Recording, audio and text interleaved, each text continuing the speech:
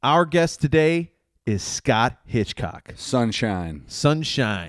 And Scott Hitchcock was actually a Master Sergeant in the Air Force. 24-year veteran. 24-year veteran. We were very excited to talk to him. Learned a lot about the military. He's got an incredible story, a lot of interesting things that AJ and I had no idea about. More than anything, the type of guy that comes out of a military background like him just made you really proud about just military men and women. Absolutely, period. Absolutely. And we had one sitting here with us today. Yeah, and it was a really great experience, and I hope that everybody that listens to this podcast gets the same thing that we did out of it. The reason I said Sunshine is that was his nickname in the military. Scott Sunshine Hitchcock. Here he is. Crack a beer and kick it back. It's the Laid Back and Lazy Podcast. All right, hey, how you doing, Scott Hitchcock? Doing good. Glad to be here. Yeah. Excellent. Hey, man, we really appreciate you coming down and sitting down with us. You've been a good friend of mine. Sean doesn't know you very well, but we're about to change things today. Kinda. So, one of the things that we were talking about really wanting to ask you is you're a retired Air Force guy, right? Right. What rank did you retire in? E7. Master Sargent. Master Sargent. Mm-hmm. So what we want to do is rewind that all the way back, I think. Yeah. Well, first things first. Yes. Let's talk about the respect and appreciation Absolutely. For men and women serving and protecting us across this land. Much respect to you. Yeah, we appreciate you. No, Thank you very definitely. much. Yes. Awesome. Yeah. Allow us to live the life what we do, the able to do music and able to raise families and things I have like that. family members, friends that are veterans, active still. Yeah. And it's a special thing, and respect is there big time. Yeah, it's very much so a different lifestyle, right? When I to start it all back, like you said, to rewind it back to when I was a kid, never thought in a million years I'd join the military. No? No. I was actually one of those things getting the yearbooks when they say, hey, who's the most likely to do this? I was like, most unlikely to ever join the military. You were a class clown? Yeah, somewhat. Yeah, I was a lot of that. You know I what I'm don't saying? get that from him. I was a swimmer, diver, you know, I just flowed to my own music, you know what I'm saying? I didn't have any kind of real. Could you do a gainer? A full gainer? I would say yes, totally. I could do one too. A full 1.5.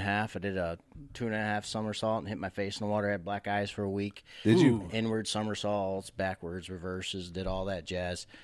And I also swam. You know, I did a bunch of those things. Okay, I got to ask this. As a macho military guy that you are, when you were in high school swimming, did you shave your legs? Of course. Really? Yes, we were part of a co-ed Fractions team. of seconds. Shaving fractions of seconds off the funny your time. thing is in Franklinville, New York, little Tenbrook Academy area, the girls' swim team showed us how to shave our legs. Really? So we were in the same locker room back when they didn't have any issues with male and females, right? We go in there and they were like doing the shaving cream. We were shaving our legs. And it was funny. You know what I'm saying? All innocent and stuff like that. Did you have a pink razor? No. Yeah, was it Bic back then? I don't know. It was Bic. Bic. That sounds right. Those old disposable yellow ones, those old school yellow ones. Yeah. But yeah. So, fast forward a little bit, you know what I'm saying? Graduated high school, worked at UPS full time, worked a bunch of other jobs, went to school too. And then What can Brown do for you? That's right. So the strike they went on is, the strike back in 1994. Okay. Yeah. And then, my mother passed away. Everybody has a reason why they join the Air Force. So I don't care who you are, what military branch you join. It doesn't have to be the Air Force. It can be any branch. It's always a reason what brings you to that door or what reason you join. There's always that purpose. There's just something that draws you in. And I needed to get away. A lot of people do it for service. They do it for money, or my dad's done it. And there's a lot of there's a lot of history there. My Uncle Larry was in the Air Force. My brother wanted to join the Air Force. My dad was in the Army. My Uncle Bud, he was in the Navy. I I never really thought I'd ever do it, to be honest. Actually, the funny thing is that when I went to the recruiter, I was actually going with a buddy because he said he could get advanced rank to join the Army. So I just went as a tag along. Just support, buddy support. Yeah. So he joined the Army, and I listened to their spiel, and I was like, nah, not for me. Went to the Army, same spiel, didn't like it. And we were walking out together, and I was like, whatever. And I looked to the left, and there stood the Air Force recruiter with a cowboy hat in Western New York. Really? Like, yeah, Cowboy not kidding. hat. With his boots were up on the table with the cowboy hat sitting down like that. Did he do this? Was he like, howdy? No, he wasn't even looking. Ma'am? I walked in, he's like, how can I help you? and honest to God, that's what got me. Really? Because he didn't say that I wasn't a man, that I'm going to make you a man. I'm not going to. He didn't tell me all the things I wasn't. He was like, right. How can I help you and what can I do for you? And that was kind of the theme of the Air Force ever since I've been in. And my mother passed away in 94. And that was a big proponent of me wanting to get away from New York. My thing is I've lived a lot. And I wanted to get out of Western New York. And I wanted to see different things. I wanted to experience different things in my life. Yeah. And because of me. Not because of anybody else, just because of me. Yeah. And when my mom passed away, she was my heartbeat. Mm-hmm. I was a mama's boy. I'll admit it to anybody. I was. My dad and I were close, but it was me and Mom. Right. And I think in order to find me, I had to join the Air Force. It was just one of those things. It was meant to be. So you're in high school. You go to recruiter. You see the guy with the cowboy hat. You Out of join- high school. Out of high school. So you're Yes. out of high school at this Yes. point. Okay. Were your legs still shaved? No. Okay. No Actually, shaved legs. I was actually in college. I was in college at that point, going for Okay. computer science back in the day. What college? Yeah. Jamestown Community College. Jamestown Community. Yeah, Okay. it was a small little community college in the town of Olean. The main campus was in Jamestown. Go Rugrats, right? Yeah, Or right. whatever it was called. Don't even know what it was called to this day. Go Rugrats. And it was, dude, I was flipping pizzas, Renna's pizzas. I was throwing pizzas. I was working at True Value. I was working at UPS. I was working at Tops Friendly Markets. And I was going to college at the same time. And I was living on my own in my own house. Working. Yeah. Living life. And it was hard. Yeah. You know what I'm saying? I was making, people complain about minimum wage right now. I was making $2.75 an hour. Ooh. Wow. Yeah, consider that. And I was working all those jobs and doing all that stuff. And the Air Force just provided a gateway, right? Right. We call them gatekeepers. You know what I'm saying? When you look at a recruiter, they're a gatekeeper. Yeah. The gatekeeper is to whatever you want to be. It's not what the Air Force wants you to be. It's what you want to be. Gotcha. And that's a big difference for a lot of people when they're looking for the Air Force. And I was talking to a guy today about that. Honest to God, he's like, "What made you join the Air Force?" Because he's like, "I'm retired, 24 years in the military." And he's like, "Dang, that's a long time. How old are you? 50?" I was like, "No, 46." He's like, "Dang." Yeah. I was like, 24 years. Yeah. That's fantastic, man. Yeah, it seems like it was just yesterday. You know what I'm saying? It's like, it seems like just yesterday I was on that. You were talking earlier. You miss it. I do. You miss it. I The do. lifestyle thing. The camaraderie, the waking up, knowing the purpose. You never know what you're going to wake up to, man. There's like when I was at Moody Air Force Base, Georgia, we'd be sitting in bed. And I'd be sitting there, I'd be laying, looking at the ceiling, I'd hear, Yep. it's a C-5 landing. And I get up, I'm like packing my C-2 bag. I'm like, I'm gone. Because you just know something's going on somewhere. Okay. Yeah, and there's only 2 squadrons, and the chances that you're not it is not good. Especially because when you're part of that team. Yeah. You're part of that team of the guys they always call when they're going to take you overseas or they're going to do something. And it's like, yep, you know it. It's coming. And sure enough, ring, here's your report. You knew by the sound. The sound It of was the a C5. C-141, C-5, you know the sounds when they Really? land. Yeah, you do, because you're so close to the base. You just are. And So let me ask you. You joined and you went where? Where to Georgia? Lackland Air Force Base, down to Lackland. San Antonio. San Antonio. Yeah, Texas. That's a great description too. You think so I left in a blizzard thunderstorm. Jim Cantori always says, "Oh, thunder snow." Back in 1994, 95, when I joined the Air Force, we took off in thunder snow. It was like snowing like a bat out of hell. And then, it was like thunder. And then we landed. It's like, man, what kind of start to my Air Force career is this, right? So we took off, and I got like snowsuit and moon boots on. I'm like flying to San Antonio. We land in San Antonio. It's 85 degrees. at 9 o'clock at night. Wow. Yep. I'm like, damn. Wow. 85 at 9. Yeah. What's it going to be in the morning? I know, right? Yeah, exactly. So, it's funny because you get on that bus. Yeah. And at that point in time, and every military member that if you walked up to him and you said, hey, when did you know you joined the military? It's when you got on that bus. Really? Oh, yeah. No turning back. No turning back. It's And the bus took you where?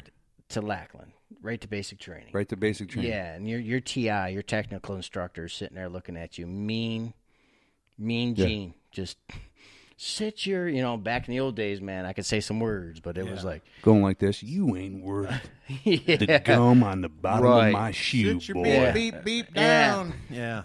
I own you. Yeah. You're mine. You know what I'm saying?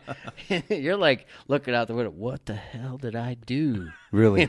Yeah. There was that first week in basic training. There was many times that I looked at, why did I do this? Yeah. What purpose did I think I was solving? I doing bet. this? I mean, because basic training, and when I explained it to people, so I was in recruiting for 17 years.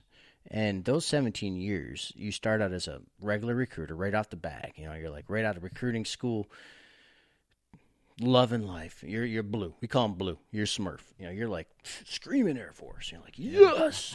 Everybody you talk to was like, join the Air Force. And so when you talk to somebody, it took me a couple years to slow down and relax and talk to people. Yeah. And make them understand that, hey, don't lose faith your first week. Understand that this is a journey. This isn't one day. Is there and excuse me for interrupting. No, you're fine. And Jerk. Just so I want to make the You listeners impolite jerk. I want to make sure the listeners can hear you. Can you move your mic over just a few inches? There you Right go. there. Yeah. Okay.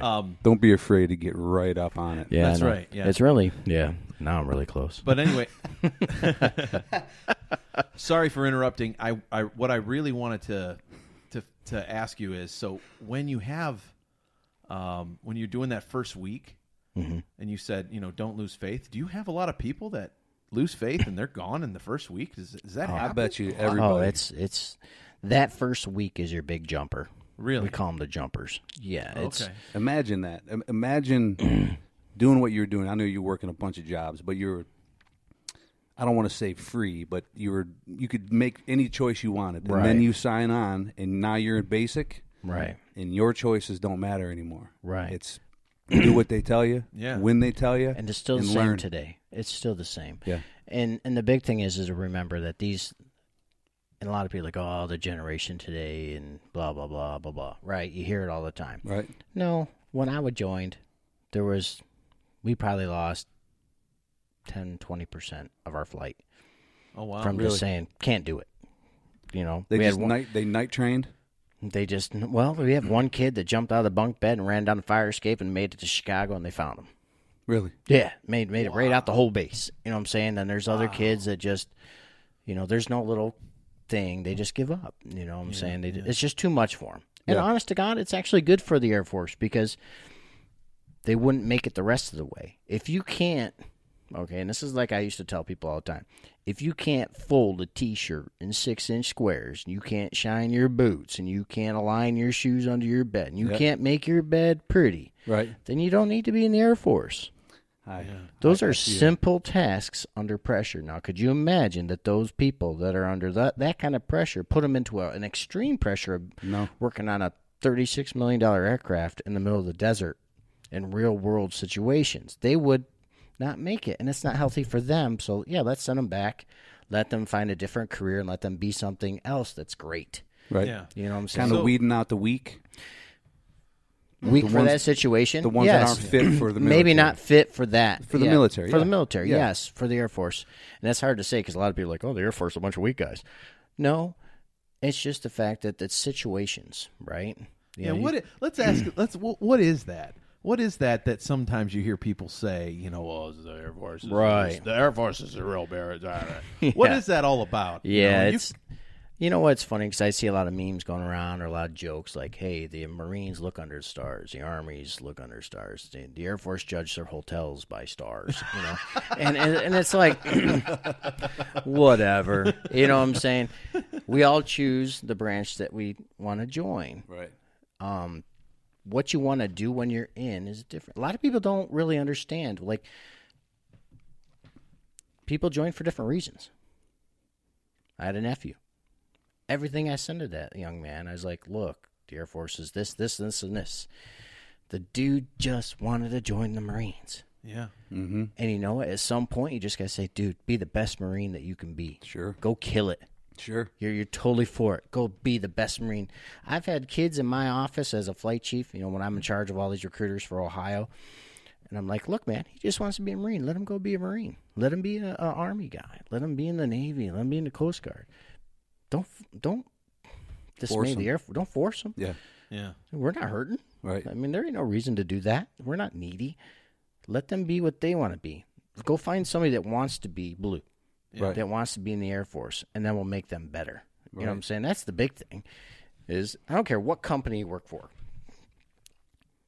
Find the people that are going to fit your situation the best.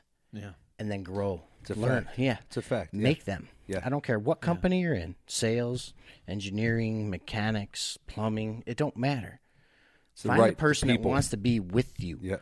Yep. If you can find those people that want to be with you and then make their life great, give them what they need to prosper, you'll have such a great system. Yeah. You know, it is what it's like when I when I started recruiting, we had a team of like 6 guys recruiting, and it wasn't about just one person. We want to be the best recruiting team possible. Yep. You know, and that kind of instilled me when I started growing in recruiting, because you start out as a regular recruiter, like a street recruiter. They call them on the bag. You're just a sales guy, right? It's just like selling insurance, man. You're just sell. You're trying to get every kid in the world to join the Air Force through your office. Did you have a quota? Of course, yes. You did? Mm-hmm. Okay. Yeah, you get monthly quotas. Back in my day, I don't know what they're doing right now. I can't speak for them right now, but I'm sure they still have a quota, whether it's a flight goal or a squadron goal or something like that. The Air Force has a goal, and they break it down and they give it to everybody else based on need. And so my goal was between 2 and 4 a month. Okay. And then everything else was lead generating activities that meet up to that. And what that means is you had to make so many phone calls, so many school visits, so many appointments, so many interviews, so many people going to the MEP station, because I don't know how it is now. Well, now with all the different things that are going on, especially with COVID, it's got to be a nightmare. Right. But back in my day, it was like asthma, allergies, that kept you out of the military. Now you got COVID. You got, you got. I don't know how they're doing it right now. To be honest, it's crazy out there right now. And the MEPCOM, where you go to the MEPs and you take the physical and you stand there and you have the doc and you're like, hey, if you lie to me, you're going to prison. He does that very well, by the way. Yeah. $10,000 or 6 years in prison. Do you really trust your recruiter? I mean, that's what he does. I'm not kidding you. It's in paper. Really? It's on the wall. There's a wall. $10,000 fine, 6 years in prison if you lie to me right now. No matter what your recruiter told you, you're going to prison. Oh, wow. Yeah. So you think when you're a recruiter, you're sitting there, you're like talking to the young man or young lady, like, look, you're going to go to MEPS, and they're going to tell you it's $10,000 fine, 6 years in prison if you lie to them. We've talked about all these 9 million medical questions. They're all no right now. Is that true and accurate? Yep. Okay. Yeah. Double checking. I'm good, sir. I'm good. They get to the MEPS. 1 second. Yes. It's hilarious. And then, the pressure's on them. They're disqualified from stuff that they didn't even know they had. You know what I'm saying? I had an itch on my back. It might be psoriasis. It was the measles. I had the measles. Oh my God, man! It was crazy, the stuff you just hear from people, and it's like. And then you have the gentlemen or the ladies that come in, they're like, no, I've never been arrested in my life. I don't have any law violations. And then you're like, cool, great. We call those clean and green. These are good kids, right? You send them up the MEPS, and the background check comes back. And like, Man, what'd you do in West Virginia? You're from Ohio. What is this? West Virginia? Come on, man. You probably heard every excuse in the book. Oh, yeah. Well, I thought you said you were clean. Yeah. Well, you understand, Sarge? I didn't think that was going to show up. It's on your record. I mean, come on, man. I mean, how many people really think that when the judge says, "Oh, this is sealed"? No. It's sealed against Renna's Pizza or Domino's or McDonald's. Not the military. Not the military, man. Come on.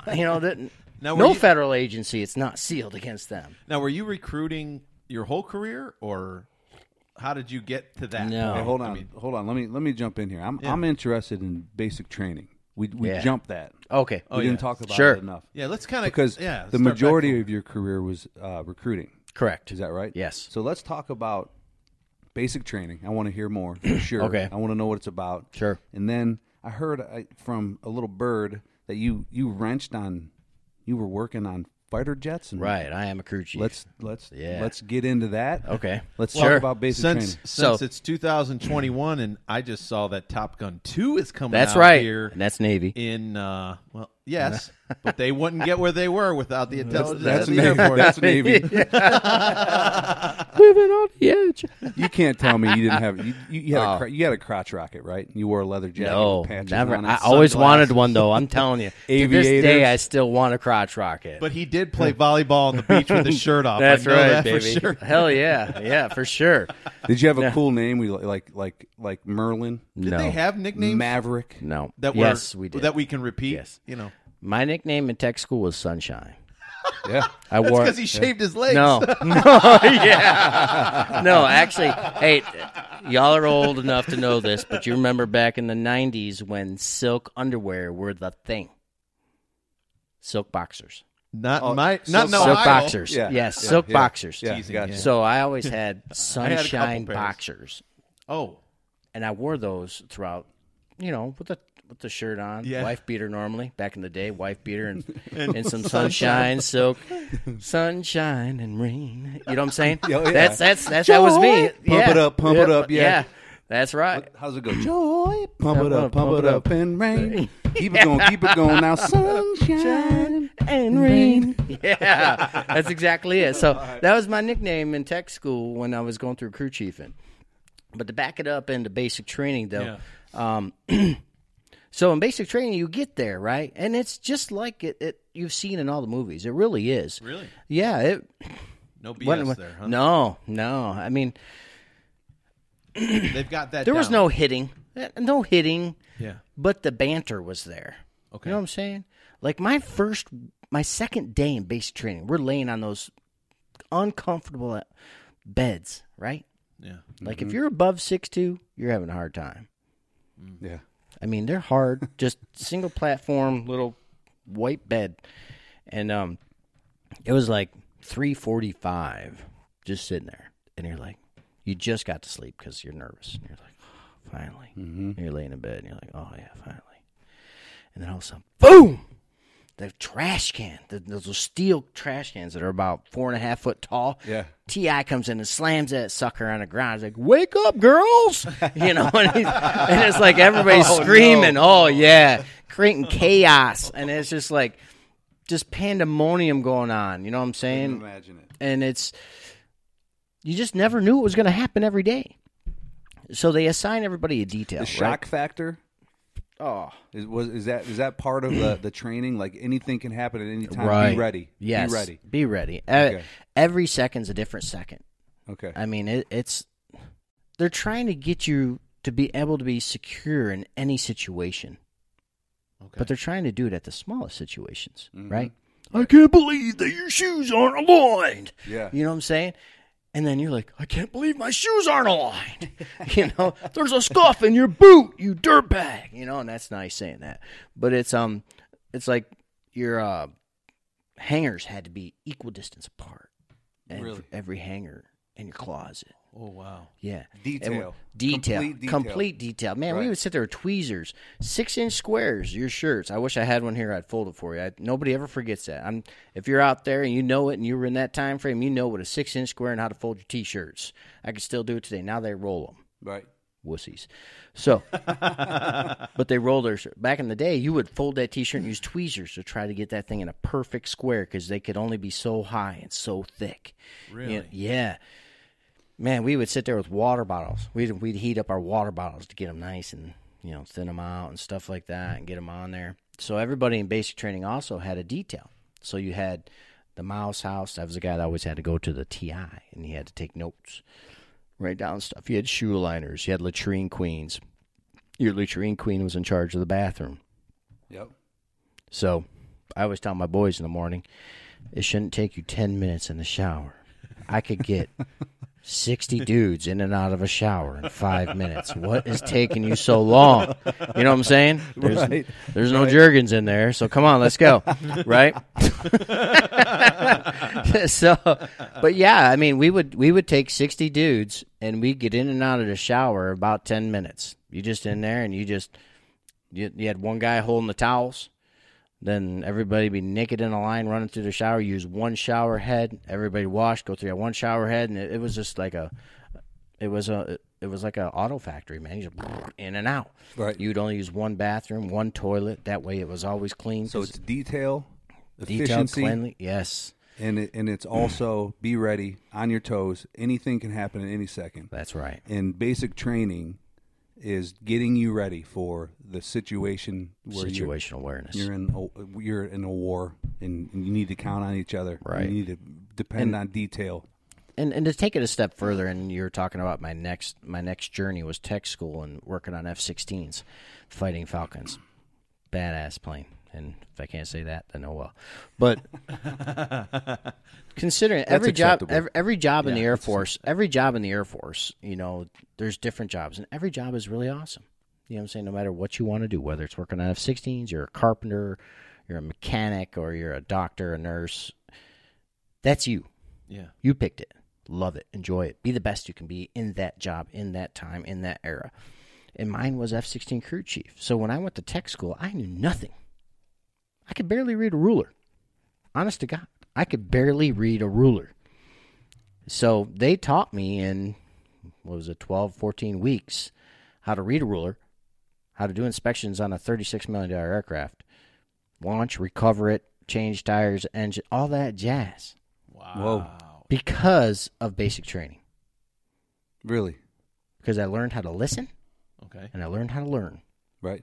All right. Detail. So and I learned that mistakes were not acceptable. Mistakes cause lives. Yeah. Right? Yep. So when you learn on that level, I think, you learn that not only will my mistake be wrong, it can kill somebody. Or it can cost a lot of money. That's heavy. It really is heavy. Yeah. Right? So, and I think that's why a lot of people don't make it through basic training is because they understand the gravity of what they did. Right. Let me ask you a question. You know how in the movies there's always one guy. Were you in a unit? What was your group called? Squadron. Mm-hmm. There's always in the movies. There's Flight. always flight. There's always one guy that can't get his bed right. Yep. Or his boots are. And we take care of him. Yeah. That's right. But did you have that guy? Yeah. Oh yeah. Of course. course. And did it cause you EC extra conditioning or anything? No, I just did it for him. Really? Oh, you did it for him. Yeah, I'm telling you, in my flight, with the best flights, right? You have good flights, you have best flights. If you're a good flight, you're gonna have guys. Yes, you have guys that can shine shoes. You got guys that can make beds. You got guys that know how to fold T-shirts. Straight up teamwork. So teamwork. You'll all get together, look like you fold my shirts. I'm gonna shine your shoes. Yeah. And then that's pretty cool because teamwork. I couldn't. Yes, it's teamwork. It's a lot because you know what? If you can get your whole flight to do the same thing right through teamwork, that's what they're looking for. They don't care how it got done. We don't care how you got to Rome. We just want to know you got to Rome. That's right. And that's if you exactly do it as a what group, that's even better. Right. Yeah. And you went to Rome? Yeah, Rome. Nope, never been to Rome. That's on my bucket list. Oh. That's all. Yeah. He's busting my chops. He does this all the time. No, I don't. Right. It's vice versa. He does. Whenever there's a microphone in front of him, he does bust my chops. Right. Joy and pain. But yeah. Right? But yeah, you know what? Sunshine. I showed my wife the other day. We sat down and we were talking about basic training because sometimes I go back and I'm looking at things and I'm like AC/DC, right, Back in Black. Oh yeah. And Back in Black. If you ever look up Air Force basic training in AC/DC, they have some videos that really, yeah, during my time in the 90s, that's all they played every time you went to the base theater. That was the start to all your briefings. Thunder. Just to get you all Oh, pumped yeah, up. that's exactly, yeah. Guns going off, tanks blowing up, and then the F-16s over Baghdad just plinking all the freaking tanks and stuff. Man, it was bad. Yeah, and it just gets you in the mood. Everybody's ready to go. Ready to rock. But yeah, that's for sure. All right, so let's get back to your tech days. Sure. Right? You were talking about, and I took us in a different direction. My bad. That's all right. About the movies, and that I was talking about your flight, and the one guy that always couldn't get his bed right, but right. The Air Force works as a team. That's Teamwork right. to get it you done. have to. Right. So Now, you're talking about learning in 12 or 14 weeks or whatever. Right. What you needed to learn, and you took it to heart because if you made a mistake, it could mean a life. That's right. That's where I interrupted you. Right. You're so the best way that I used to talk to young people about being a crew chief is it's just like NASCAR, right? Mm-hmm. You got the crew chiefs like, all right, coming around turn two, and go high, right? And then like NASCAR? That just like NASCAR. So the crew chief is in charge. Yeah, NASCAR is in charge of that car, right? He's in charge. Everything goes on the car. Change tires, change this, put this much pressure in. Was his name Ricky Bobby? Yeah, Ricky Bobby. I'm on fire. But so with the aircraft, the same way. As crew chiefs, we're in charge of that plane. That's my plane. It's not the pilot's plane. It's my plane. Yeah. He gets to fly my plane. So don't bring my plane back. Crap. You better bring my plane back. Gotcha. So really, yeah, it really is, and it's a really unique relationship between you and the pilot. Captain Joe Speed. I don't know if you ever remember Speed, that was a NASCAR racer. His brother was an Air Force pilot. Really, he was my pilot at Moody. Really? That's cool. That is cool. That's really cool. Yeah, so one got to drive NASCAR and the other one got to fly a plane together. Who did he drive for? Remember? Oh, I can't remember. I'll Google it. I'll Google it. Well, they were definitely into speed. We can speed, tell you right. that much, yeah. That's right. I feel the need for speed. Yeah. Now you see me? Now you don't. They can't see me. Yeah. So it is a special arrangement because as a crew chief on a plane, you have, and let me go back to the team concept, right? You have avionics, you have crew chiefs, you have hydraulics, you have fuel guys. Everybody's part of that team, but it's my plane. Yeah. They all have a specialty. Yes. Okay. My plane can't fly without any of those guys. If something goes wrong, they call them, red ball. That's what they call them. When you're on a flight, I got a red ball on Echo 5, 2071. I need you here now. Over. So over. Yeah, over. And then the expediter guy comes out in a little blue truck. He comes in. He's like, what's wrong, Chief? And I was like, I got something wrong with avionics. And he plugs in a computer and he fixes it. Good to go. Boom, gone. You know what I'm saying? Yeah. Really? Cool. I mean, because you might have 28 aircraft and you only fly in 18 for that day. So those 18 have to hit the air. Okay. And we're practicing, right? We're just practicing in the United States. We're just practicing for war, for the real game. Yeah. But when you get overseas, and like I'm sitting in Saudi Arabia, live missiles, live bombs, protecting men and women of the Army, Navy, and Marines that are on the ground. So what's the thought process? What goes through your head when you go from the training and now you're in Saudi Arabia? Do you tick it up a notch in your brain too? Or, of course. Or are you already there? Or are you uber focused? Yeah, I mean, I think. Let me take it back. I was got on a C-141, right? We got jet engines in the C-141. There's probably 60 other people in the plane. We're all laying on the ground. It's cold as hell. We're flying to Saudi Arabia on a C-141. If anybody's been on a C-140, they know what I'm talking about. When you fly on commercial airlines, you don't hear the whistling. Yeah. Right? The hydraulics of a plane. The whole way. You heard it the whole way? The whole way. How long was that flight? It was like 22, 23 hours. Oh, right? no. And you heard this? Yeah, the whole way. And it's cold. You're laying on the floor, jump seats. No pillows? No pillows. No blankets? Nothing. No. C2 bag, that's about all you got in your neighbor. 22 hours. Yes. Man. So we landed at Moron. We call it, it's Moron. It's Moron Air Base in Spain. We landed there first, and we were on the Avon team, which means you go before everybody else. And then you're just basically there waiting on the planes to come there and then jump to the next station. But when you're right though. I mean, it's like game day, right? You got preseason, right? Football. Okay. Let's talk football. You know, you got preseason games. You're kind of half going. You're like, yeah, this is how you do this. Yeah, I'm going to block this way for this pass. I'm going to hit this linebacker. It's the same way when you get to Saudi Arabia or any other forward station. You're like, this is for real because people are really dying here. You know, this isn't practice, man. There's people out there that are depending on my aircraft to protect them. It's serious business. Your Serious expertise. business. Yes. Yeah. You better be on top of your Our game. team needs to make sure our plane gets off the ground to protect men and women of the other branches or other countries, whatever it is that we're doing.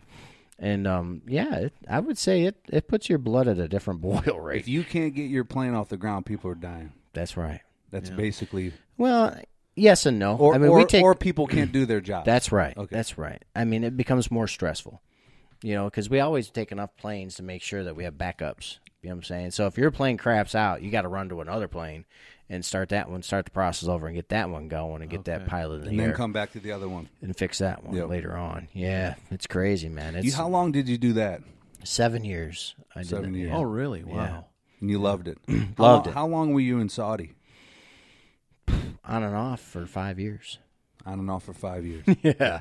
So we started out, you go there for 4 months and come home, and you had to take like a 30-day, 45-day break, and you go back. And, man, every time they asked me, I was like, ooh, let me go. I was always picking to go because I didn't join the Air Force to stay in wherever in the United States. I want to go see the world.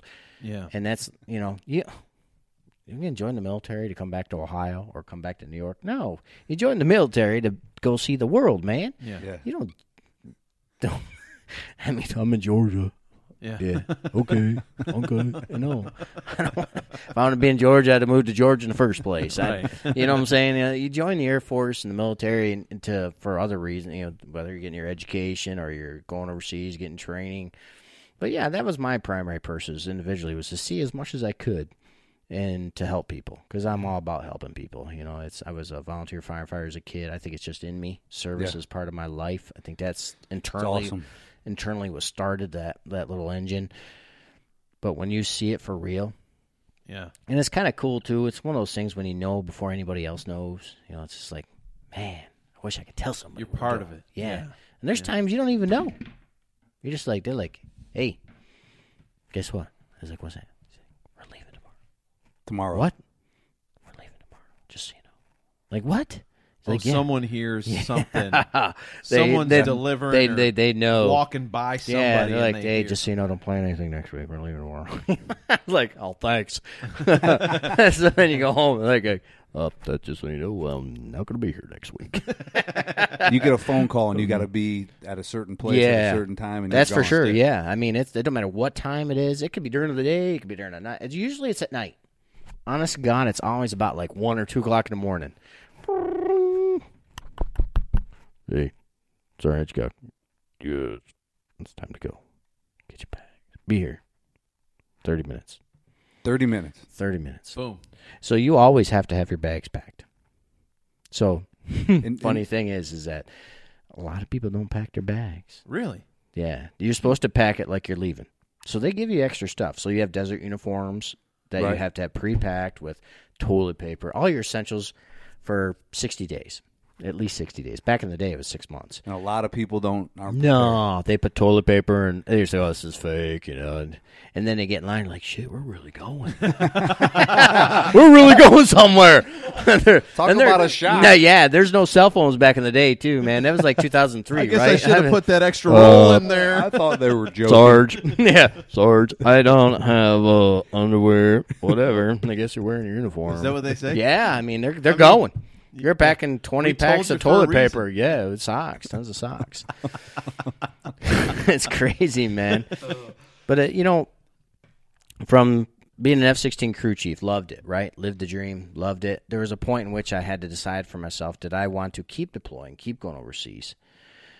And what was next in my life? I was at that point where I had to make a decision. Is this what I want for the rest of my life, or do I want to try something different? And I'm a change guy. I love change. And so it's either being an attorney, what do you call those guys that work with attorneys? You mean like JAG? Yeah, working with the JAG. Okay. God, they do all the paperwork military stuff. attorney. Not attorney, but the guy below him. The assistant attorney. No, there's a name for those people. They do all the legal paperwork and stuff. I can't remember what the name was. So I applied for that, and then I applied for recruiting. And I got accepted into both. Oh, really? Yeah. Now it's really decision time. Yeah. And then I met my wife. And I was like, well. And then you don't have to make the decision. They make the decision for you. It was kind of funny because the attorney part would take me to Wright Pat, which is in Ohio. Yeah. And then recruiting, I can choose my base back in the day. Oh, wow. You didn't get an assignment until you went to where you wanted to go. So I was like, oh, man, recruiting sounds great. I love talking to people. Who doesn't want to do that? Right? It's the second hardest class in the Air Force aside from special ops. Is it recruiting? Yeah. You're kidding me. Dude. How long was that training? 6 weeks. Yeah. It was 6 weeks. Wow. So I would have never guessed that recruiting I signed up for this class, right, thinking, I passed English with a 64.8. But you're smarter than I am. Yes. We established that. You is want to go to school. But so when I got the Use guys can read. I'm thinking, man, I get to go to New York, man. I'm going back to Jamestown, New York, and recruiting. This is awesome. So I'm driving my truck. I'm going to Texas, sent back to San Antonio, where I started my journey to recruiting school. I get there, and the dude has the audacity to walk to me, hey, memorize these first 4 pages front and back for tomorrow. If not, you're out of here. Really? Yeah. Holy smokes. Oh, boy. Front and back. You're on the spot. 4 pages. I was like, you out your mind. You did it. I was like, I called Jessica, my wife. I was like, look, this ain't working. This ain't going to happen. Yeah. And she's like, well, don't you want to be with me? I'm like, what? I thought for sure she was going to say, don't worry about it, honey. She's like, well, don't you want to be with me? I'm like, dang.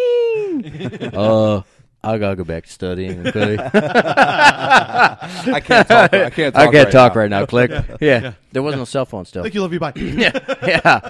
So I sat in front of the mirror reading, hello, my name is Sargent Hitchcock. Please have a seat. And I memorized, those first 4 pages. Was it like a script? Yeah, it was a 13-page script. Okay. And you had to memorize all that, drugs. They don't do that now. But you did it. I did overnight. it. You're damn right. Overnight. I read in the mirror. I wrote it down. I memorized it. Word for word. Word for word. No. Wow. No Guys sleep. missed it, too, the next day, and they were gone. We went from like 26 to 10 guys. They wanted to see who really wanted. So really the guy that threw that at you and said, hey, memorize this overnight or you're gone. Yep. Was he impressed? Jerry Gonzalez. Oh, he knows his name. He was impressed with you? No. Okay. He never said Just one thing expected. to me. Him and Chief Jones, Diane Jones, they were my Jerry two. Gonzalez. Jerry Gonzalez. He was a car salesman afterwards. Cool Oh, dude. surprising. Yeah. The dude was on point. Let me tell you, on point. That's an old school thing. If I can sell young men and women to join Yes. the Air Force, I can sell a car. I'm telling you. Now, That's do a you fact. think his sales manager at the car place said, memorize all these cars front and back? I want to know the engine size, everything by tomorrow morning. No chance. No chance. No way. No chance. No chance. And the thing is that it's so serious, right? Have you used, possessed, sold, or been charged, cited, or held in any court of law since the day you've been born? Have you? No. You sure? I'm positive. Let me ask you again. You know what I'm saying? And it's like, and it's the same thing with drugs. Have you used, possessed, sold, or okay, cool. Wow. Let me ask you again. Now you're going to sign a document that if you ever say you did after this point, we're going to kick you out of the Air Force and take away every right that you ever had. Wow. Let me ask you this. It's serious. What was the toughest part? Getting the initial person to be like, yeah, I want to take the next step, or clearing them to make sure they were clean? It's always clearing them. Is it? Really? Yeah. It's always getting them to trust you. And I always say it's a trust factor. Trust. Remember that Circle of Trust movie? What was that? Fockers? Yeah, the Fockers. Meet the Fockers. Meet the Yeah, you're in my yeah. Fockers. Yeah. Right? Gaylord? So Gaylord Gaylord Focker? Focker. Yeah, I used to use that all the time. I'd be like, hey, dude, look. What is it? I know you want to join the Air Force, and I want you to join the Air Force. Yeah. But are you in my circle of trust? Do you trust me as much as I trust you? Or are you going to set my roof on fire? Or are you going to go back home and live with mom and dad for the next 20 years of your life? Because in order for you to be in this circle of trust, I have to know everything. Yeah. You know? And that's the hardest thing because people want to lie. They don't want to lie because they don't want to tell you. Hide. They're ashamed. Yeah. Oh, well, Not of a speeding ticket. Because when you talk to them about speeding, it's stupid. Like speeding. Okay, yeah, I got speeding ticket. Whatever. Okay, cool. But they're ashamed of the other stuff. You needed them to tell you if they had a speeding ticket? Oh, yeah. Okay. Everything. Parking tickets, speeding tickets. You beat your girlfriend, or they're everything you can think of. I've heard it. Everything. Yeah. Oh, I took my friend's car and I got drunk and drove down a bank and hit another car and I ran away and really? God. And he's in the Air Force today. But I'm just is he really? Yeah, he is. He told the truth. Because he told the truth. I'm telling you, we tell our kids all the time, hey, right? Honesty's the best policy. Yep. Right. Tell me up front. Let's deal with it. Let's get through it. I don't care. Right. Tell me the truth. Absolutely. In the initial interview, and I always do this, I said that I'm going to tell you just like I tell my kids, tell me the truth. Because if you go up there and you tell the CMO, the chief medical officer, and you tell them that you had this, this, and this, and you didn't tell me, now you're a liar. Yeah. Now they don't believe anything you ever said. Medical, law, anything. Now you're just a liar to them. Right. And they're going to kick you off the floor and send you home to mom and dad.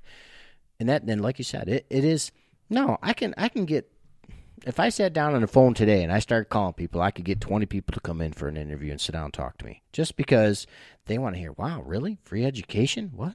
Yeah. What? $80,000 for school? What? Right. Free pay? What? Free 4 meals a day and a gym fitness center? Are you kidding me? A golf course? What? Sign me up. Sign me up again. You know what I'm saying? I mean, that's the easy part is talking about the great things the Air Force has for people. The hard part is understanding that, I'm sorry, you're just not qualified. Right. Oh, yeah. There are so many great young people. I mean, I'm talking from 17 to 38. That was the age group that you're looking at. I put in a 38-year-old my last 2 years in the Air Force. I was going to ask that. And I looked at, they're the same. They were like, 38-year-old. they were almost my age back then when I put them in the Air Force. And I looked at her, and she was joining, and her daughter was already in the military, in the Air Force. And she looked at me, and she goes, I just see everything that my daughter has, and I want to be that. Really? That's great. Yes. That's fantastic. Wow. And I was like, my God, you are inspiring to me because it gives me chills because I'm almost out of my career. You know what I'm saying? And she's just starting at the same age. I'm like, dang, come. There's no age, there's an age limit, but once you get in, you're in. That's a cool story. That is very cool. Very cool. I mean, so she got in the Air Force, and I don't know much of her story afterwards, but just to think that a mom wanted to be in the Air Force because her daughter was already in, and to follow her path. Right. A mother is following her daughter's path and not the opposite way. That's amazing. Yeah. I mean, it was such a great story. And it was from Ohio. This was right in here in Ohio when this happened. Wow. Yeah, I think it was out of Kent, I believe it was, where this lady joined. Really? But it was inspiring to me as an Air Force member at that time, and just understanding that people come from all different aspects. And I tell you what, the humility factor. Yeah. Right? Right. I was poor growing up, very poor. I mean, I duct tape shoes. I put bread bags in my boots. I had a great life. I am not demeaning how I grew up, but I was poor, right? Very poor. And the people that I see come into recruiting, that's what I think about. I think of the people coming into those doors looking for a dream. They're just looking for a dream to be a part of. They don't even know if it's their dream. They're just looking for a dream. Right. Looking for an escape. You know what I'm saying? Wow. Like a path. A path. Right. Some people fall asleep and dream of a better life. Direction. They're looking, they're dreaming of that better life. And everybody's like, well, Hitchcock will put anybody in. I'm serious. That's what they say. Hitchcock will put anybody in. You're darn right I would. Because that's why they called you Sunshine. That's right. I'm trying to put Mr. Sunshine. But when you understand the lows in life, right? You know how low it can get. Now, I was not the worst person in the world. I didn't have the worst life. Don't get me wrong. I wasn't like, out in California where they're living on the streets and tents and stuff. But it's important for us to understand when you're selling a lifestyle, right? You talk about car sales, right? Right. You're talking about selling a physical item. I am selling a car. Man, that's so easy. Right. Right? Yeah. I mean, dude, 1995 Cavalier fully loaded Z34. Come on in. 10% off. 35,000 miles on it. Yeah. Instant rebate. Yes. You know One everything. owner. That's right. You know Here's everything the about grandma that. at the groceries. Here's the Carfax. Right. Come join the Air Force. Your future is unknown, but we're going to give you free education, a paycheck, food, and constant yelling for the first 6 weeks. Sergeant Murtaugh. Yeah. But you know what though? It's important to understand that it's not all that blank. Yeah. Yeah. And I always tell people, and this is my 2 cents in life, right? Prior planning prevents piss poor performance. Mm-hmm. Yeah. All right. So when I tell people when they join the Air Force, create yourself a T diagram. So if you're going to decide which you want to do, right? You put the Air Force in the first column, you put work in the second column, and then you put education in the third column. And then you start writing down which one's going to get you there faster to your dream. What is your dream? What is your 3, 5, 10-year goal? And you'll be amazed of how many young people today don't have goals. They're not planning. They're not planning at all. I believe that. I believe They have no plan. I'm a goal setter. Me too. Yeah. Right? My wife is she's the best goal setter ever. She knew she's like, I'm going to college here, I'm getting this here, I'm getting married here, and I'm having kids here, and then I'm going to do this, and I'm going to retire when I'm this. She already knows everything she's going to do in life. It's kind of boring, actually. But but you got a goal plan, right? Right. I don't care if you're retiring or what you're doing in life, what you want to be when you're growing up. If you don't know what that is, then that's why you plan. So let me ask you this question.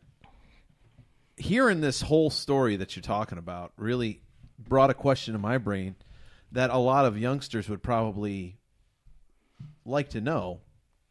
I think people that would be interested in joining the military, which would be, do you think what do you think your life would be like without going to the military versus going to the military, and not necessarily the outcome of your job and all that and your lifestyle, but the person you are. He doesn't know. Have you ever thought of that? I do all the time, actually, because I was very self-motivated. I mean, mowed lawns, worked on dairy farms, worked in pizza shops, worked at True Valley, worked at Tops Friendly Markets, worked at UPS for a long time. Excelled. Yeah. I did great. Not patting myself on the back. I was motivated to be more. Okay. So I think that if my mom didn't die, I wouldn't be in the Air Force. I wouldn't have joined the Air Force. So that was the get me a away catalyst. from the pain kind of thing, would you say? It was a catalyst. It was. I mean, my fiance, I was engaged to my fiance, high school sweetheart, for a long time. We broke up, too, the month before I joined the Air Force. So I think a lot of times, it's an emotional-based thing. Well, you were saying that at the beginning, that it was everybody's got a story. Everybody of why does. They do. Change. And you want to change. Change. And when I talked to, Get me out of New York. I had 9 recruiters, right? So I was in Canton, and I had 9 people that were under me as salesmen, right? I was in charge of their sales. I got to hear everybody's story. That was my thing. Every time a new recruiter would come in, I'd sit down and tell me your story, just like you guys are doing right now with me. Right. Yeah. I want to know why you joined. And they're like, what? What are you talking about, sir? I was like, I can't help you be a great recruiter if I don't know why you joined the Air Force. Because everybody's story helps them help other people make their story. And my story, whether it's sad or whatever it may be, a little bit of my story with everybody that joined the Air Force through me is part of them. Right. Yeah. Because you think about it, with every person that joined the Air Force through me, whether it was a nurse, a doctor, a dentist, an enlisted person, well, Sergeant Hitchcock said this to me, and this really touched me, and I ran with it. So, side story real quick. Yeah. Allegheny State Park, I was with Jessica, my wife, and my family. We were at a state park, just having a good time. And this really buff dude just walks up, no shirt on, just walks up. He goes, "You must work out." Yeah. I was like, "Where's the gym?" This dude come out, he's like, "Oh yeah, I'm not even flexing. Right? I'm kind of attracted to him. He's so nice, you know." He comes up and he's, what if he wears sunshine? He's like, boxer shorts. "Hey, Sergeant Hitchcock." Really? Yeah. Oh, no way. Yeah. Yeah. He came up to me. He's like, "What's up, buddy?" He's like, "Dude, you changed my life. I just want you to know that." Wow. I bet you there's a lot of them. He joined out of Jamestown, New York, and he became special ops. You know what I'm saying? Really? You didn't even recognize him at first. Didn't even recognize him. No, he was a skinny little dude that joined the Air Force. Now he's some huge dude. But I told him about ops. That's I told him about planning. Yep. If you want to be this is what you got to do Goals. to get there. Goal plan. Yeah. Set your standard, man. Set your standard way up here. Like I used to tell people all the time, and I tell my own boys this: shoot for the stars. If you hit the moon, you did okay. Yep. That's, you know what I'm saying? That's great. You know what I'm saying? That's great. Don't shoot for Earth. You know what I'm saying? You know, set your standard really high. You know what I'm saying? I mean, maybe someday you want to own your own company, but maybe you only make it to general manager somewhere. That's still great. Right. There's a lot of great general managers that retire. Yeah. Maybe you want to be a doctor. Maybe you think you want to be a doctor. You know, but you only make it to be a nurse. A nurse. Yeah. It's still great. It's still great. Yeah. There's great nurses out there. Yeah. And to go back to what you said, what do I think my life would have been? You know what? I mean, we think about parallel universes and we watch all these cool stories and cartoons and stuff that's going on about parallel universes. I would have been in service. Yeah. I would have probably been a cop. Fireman. Fireman. That had to do with EMT. I was already EMT qualified when I was a kid, fireman. I think I probably would have went that route. You know what I'm saying? The fact that you're driven and you're a hard worker and you're a goal setter, you would have been something, right? Yeah. But I just think I just love people. You know what I'm saying? And I might even got into sales because I love people. You know what I'm saying? I love helping people. Yeah, you're a good I am. Ask my wife; she'll tell you every day. Yeah, great BSer. Talk to Scott; you'll never get away from him. I talked to him. Blah blah blah. I talked to him for an hour. All right. I have no idea what he said because he's just BSing the entire. And a great thing, when you get out of, there's two different lifestyles with the Air Force, right? You have living on a base, and then you have recruiter life, where you're living in the community, just like you guys. Where I live in a normal house, live off normal life. On a base, it's totally different. You're in a gated community. There's guards. You have tax-free base. There's food, tax-free food, tax-free clothes. different world. It's just a different bubble. Yeah. You're in a different bubble. Yeah. You know what I'm saying? When you come out here, I think I'm spoiled because I lived 17 years with normal U.S. citizens. I didn't, my first 7 years, I was in that bubble. Yeah. Whereas everybody went to work, everybody did this, and, everybody had the same lifestyle. But when you become a recruiter, I'm telling you, you become a different person. Do you? Because, how so? Yeah. You mean a different military person? Yes, yes. Because you have to live within the community, as the community, but you're never really the community. Right? And you're never really in that other bubble. Right. So you're kind of on an island. We're on both islands. Yeah. You know what I'm saying? Because I'm not from Ohio. Yeah. When I was from New York. So my first 4 years when I was in Jamestown, New York, that was my home. That means he's either a Jets or a Bills fan. Bills. We already know. Jets is New Jersey. Come on. It's not even New York. No. He sent a bunch of sunshine silk pants to the team. Yeah. No. Some sunshine, guys. Yeah. Ugh, Jets. No, but it makes you understand, like when you make a living in the Air Force and you get off base and you're living in a community, you understand where you're at with everybody else and what tier level. It's just a different. Yeah. You get a different feel for it. And when we moved to Ohio, and I'm going to live here probably till I die, but New York is great. Like if you ever went to Western New York, mountains, beautiful country, but the taxes are so darn bad. Right. They can't live a great life because it's so drawn down by the taxes. But out here, there's so much more for my kids. Like Jess and I have talked 100 times. Oh, should we move? Should we do this? Should we do that? But there's so many opportunities for our youth here than anywhere I've been. I mean, anywhere. I've been to Georgia, South Carolina, down in Texas. I mean, I think Ohio is one of the best places to raise your children. Job opportunities, college opportunities. I mean, you live where I live back in New York, you have St. Bonaventure, Alfred University. That's about it, within 100 miles. St. Bonnie. Yeah, Buff State maybe. I mean, most people probably go to Clarion or something. But out here, man, you look at all the colleges within a 100-mile radius of this point, it's crazy. I mean, there's so many opportunities for the youth around here to go get a good education.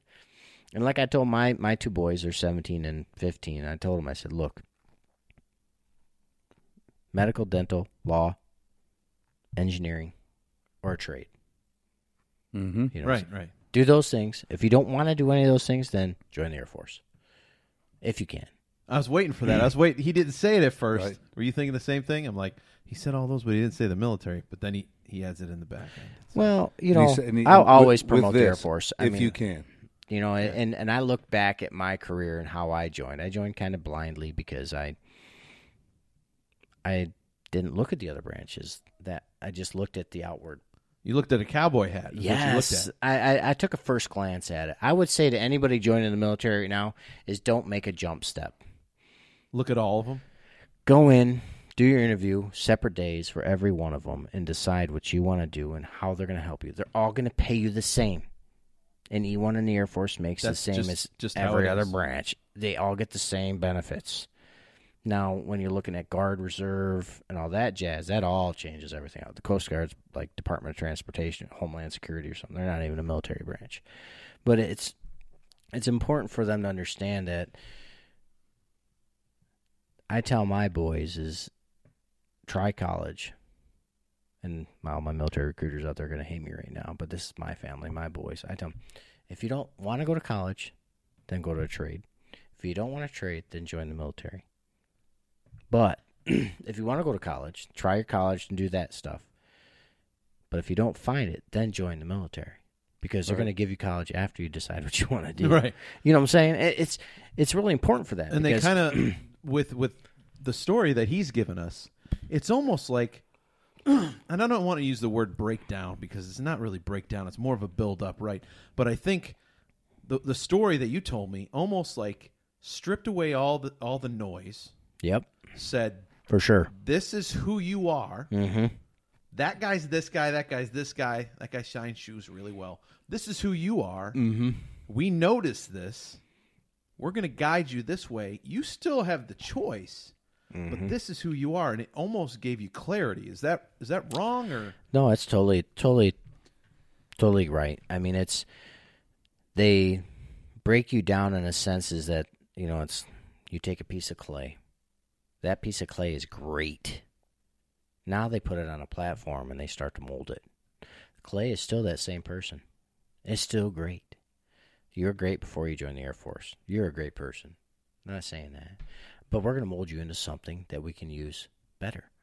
And then when you get out, you're going to be able to use that better for something else. Right. And that's what we want. We don't want people that join the Air Force and then don't do anything great after they leave the Air Force. Well, if you look at all the people that were great in the Air Force, they're doing great things outside of the Air Force right now.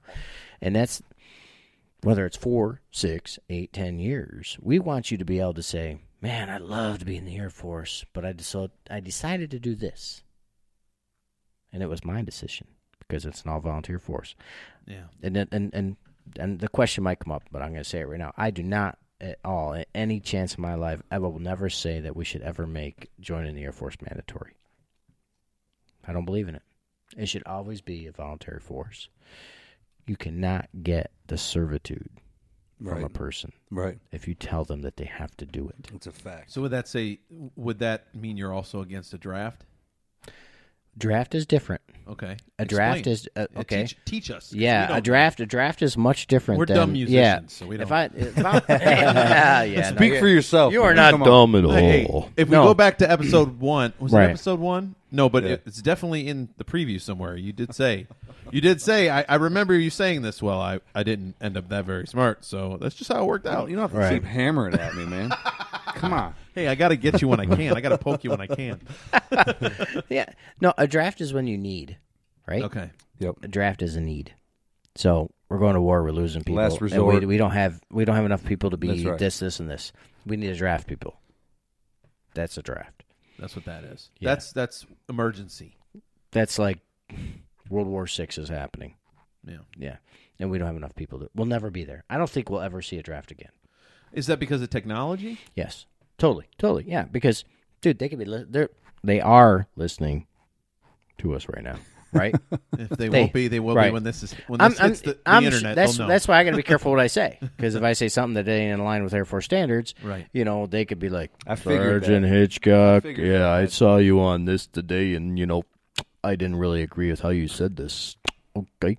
And I'm like, damn it, I'm getting a retirement. I'm getting paid by the federal government right now. My retirement's coming in which from you should. them. Yeah, which you should. So they should be tax-free, too, for all the veterans out there. But I'm paying myself on my own time retirement. It makes no sense, but don't get me political right now. But no, it's important to understand that when we get to that point, when you're trying to decide whether you join or you don't join, why do I join? Why don't I join? Like, why do I get out?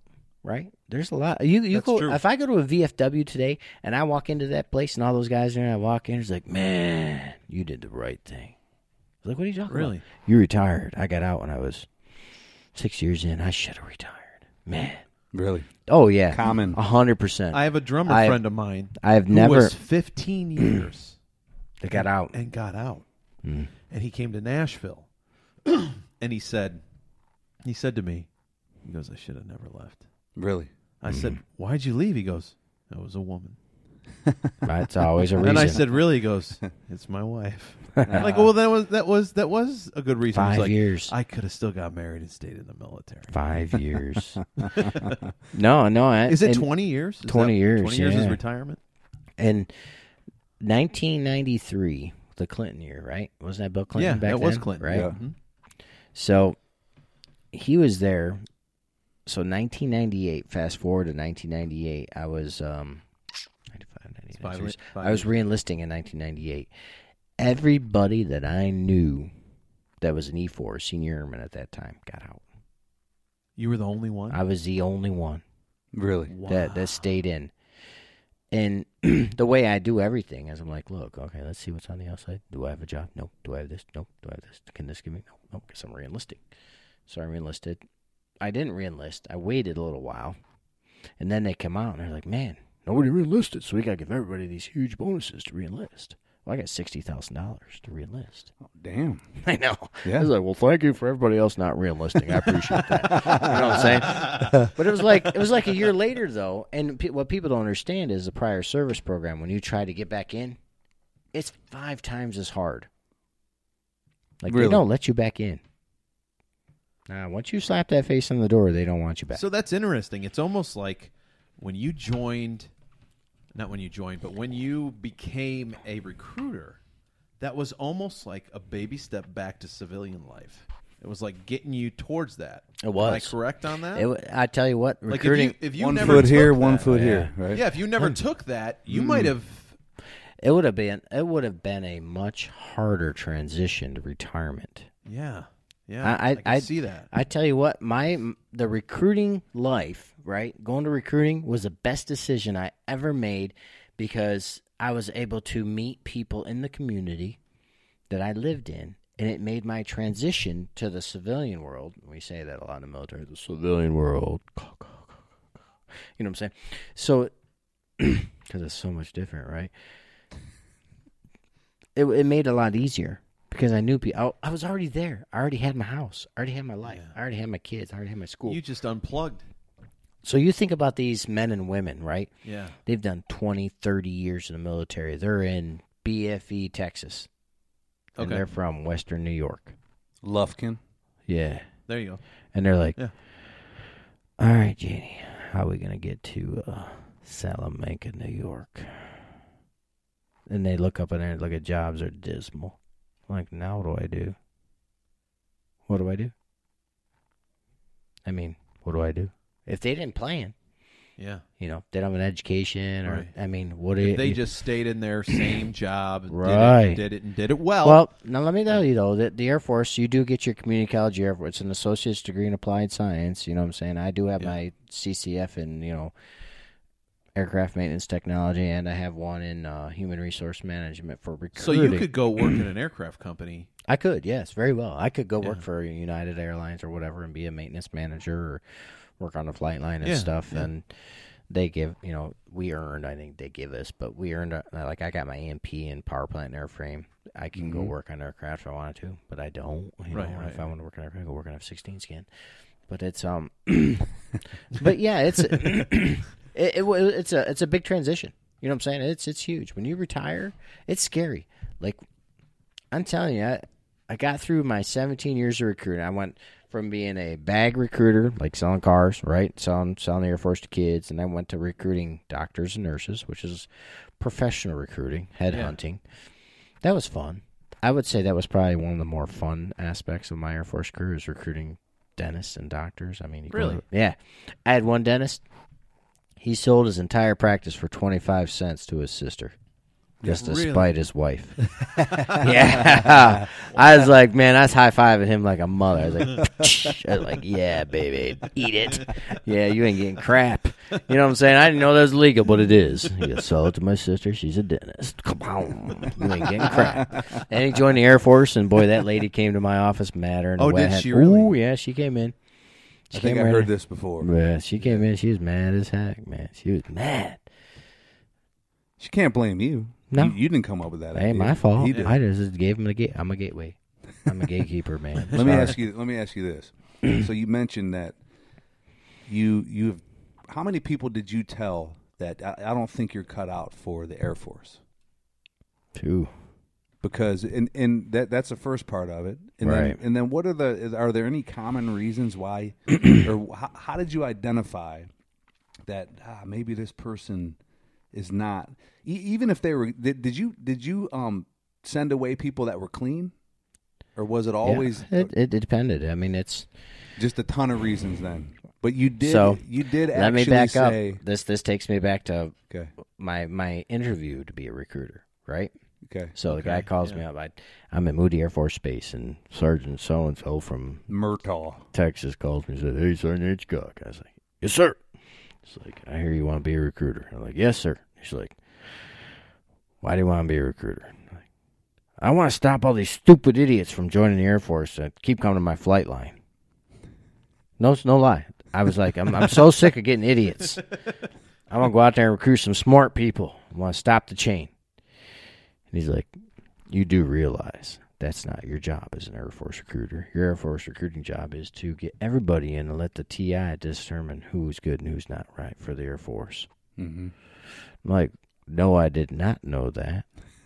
And now that I do know that, that's a great idea." And it kind of, you know what I'm saying? You got to think on the run with that stuff, So when you get back to the other part of the question you asked, though, as a recruiter sitting in the chair, and somebody walks in, and he's Duffy Wallbanger, right? Yeah. He's about as made for the Air Force as I can't even say it.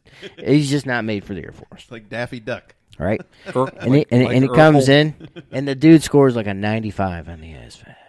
And he has no law, no drugs, and he's never had a medical malfunction ever in his life. And you're like, I'm dear Daryl. Baby Jesus. He's perfect, except for... I'm Daryl. This is my brother. So then you Daryl. sit down and you talk to him, right?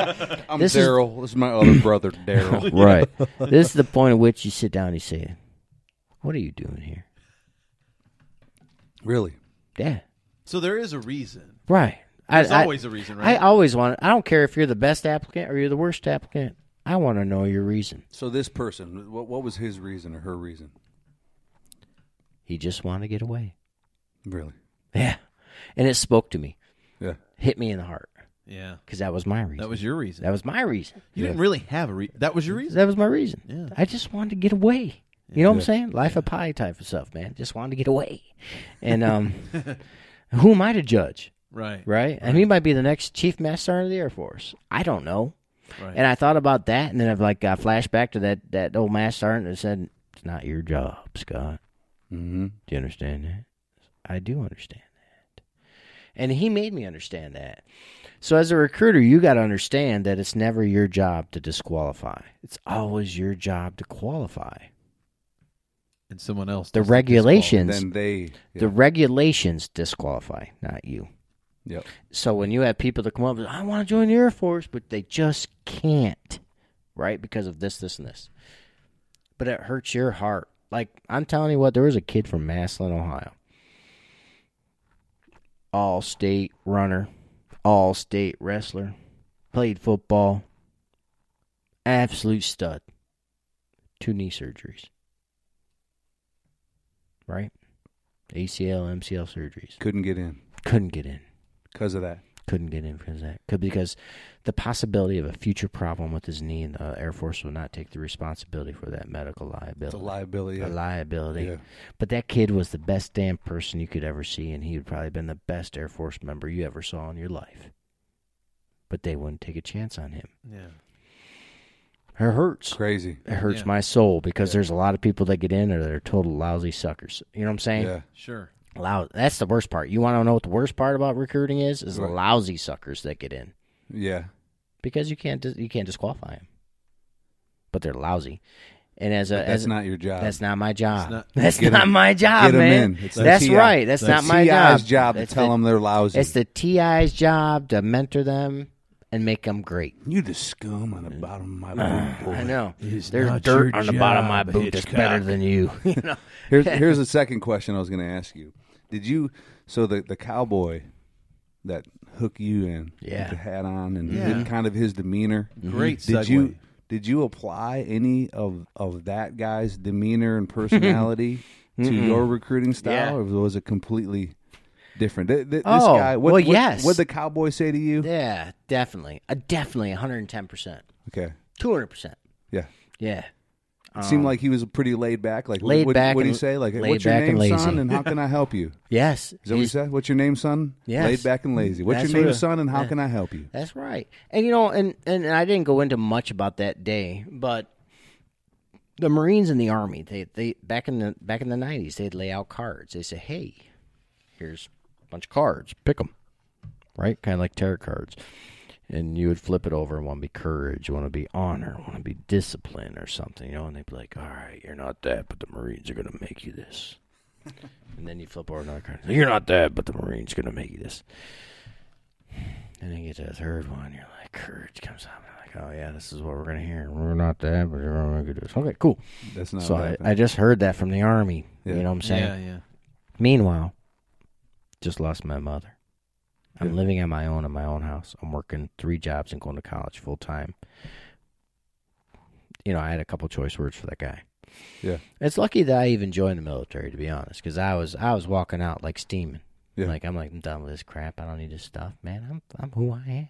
Yeah. I'm good with working at UPS, making $13.33 an hour, full benefits, getting Which was cars. great back in Great 1993. in 1995. 5. That was huge. I mean, that's more than my dad was making at that time. Yeah. And so I took that approach that really was laid back. It was like, hey, come on in. Yeah. Tell me, what's your story? Let me talk to you about what you want. What do you want?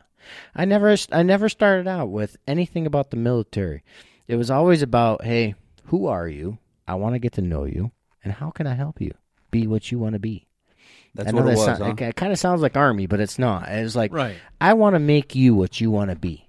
You know? Do you Right. want to be Captain America, or do you want to be Iron Man? Which one do you want to be? Let me show you how to do that. You know? And I lived through that. I lived through it, man, because it was like I was in Korea in 99. I was sitting down. I was in a little Jeonju hut. It was a bar place, and just sitting there, and I heard a voice, right? In your head? No. Behind me. I was at the bar. No. I was at the bar. You're the one with the voices hear in your head. Yes, Father. He thought he had a friend for a second. You too? Yes, Father. Wow. The voice is in his head. We have something in common. No, that's a ringing. But so I heard these voices behind me, and I'm like, man, that sounds really familiar. So I turn around and look, and it's like, Janice? And it's like, Scott? I was like, so there's somebody I knew from a long time ago, right behind me in Korea, as a Chinese linguist in the Air Force. And it was just like one of those things, like, what made you join the Air Force? She's like, I just want to see the world and travel. I didn't know I could be a linguist. And Wow. but it's just funny because my little town of Franklinville, New York is small. I mean, really, we graduated like 45 in a class.